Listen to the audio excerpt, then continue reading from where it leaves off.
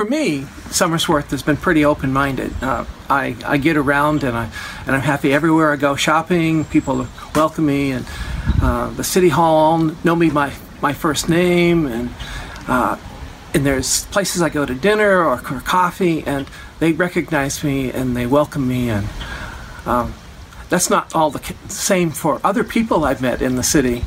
I've been here for a long time, and I think part of that is just attitude. I always have a smile on my face, and I treat people with respect. And if I know somebody, I give them a hug. Okay. Have you noticed, like from other places that you've lived in your life, how would you compare Somersworth to that?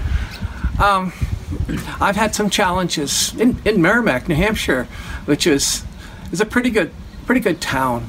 But the people were very cautious.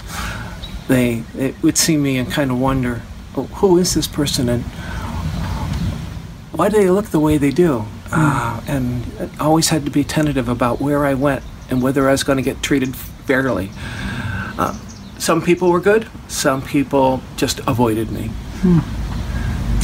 Why do you think Somersworth is known as a blue-collar community, and it's got a lot of stereotypes that with that blue-collar community comes a mentality that might not be as open as something that is as fluent as a bigger city. Can you talk about that a little? I think Somersworth is a very diverse city.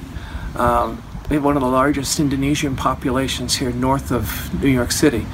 I have an Indian couple as one neighbor. I have a Korean family across the street.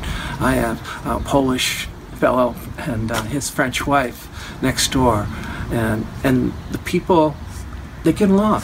It's a neighborhood, and I think that makes a difference when you've got a diverse population of people. You get used to seeing people that look different than you, and it's wonderful.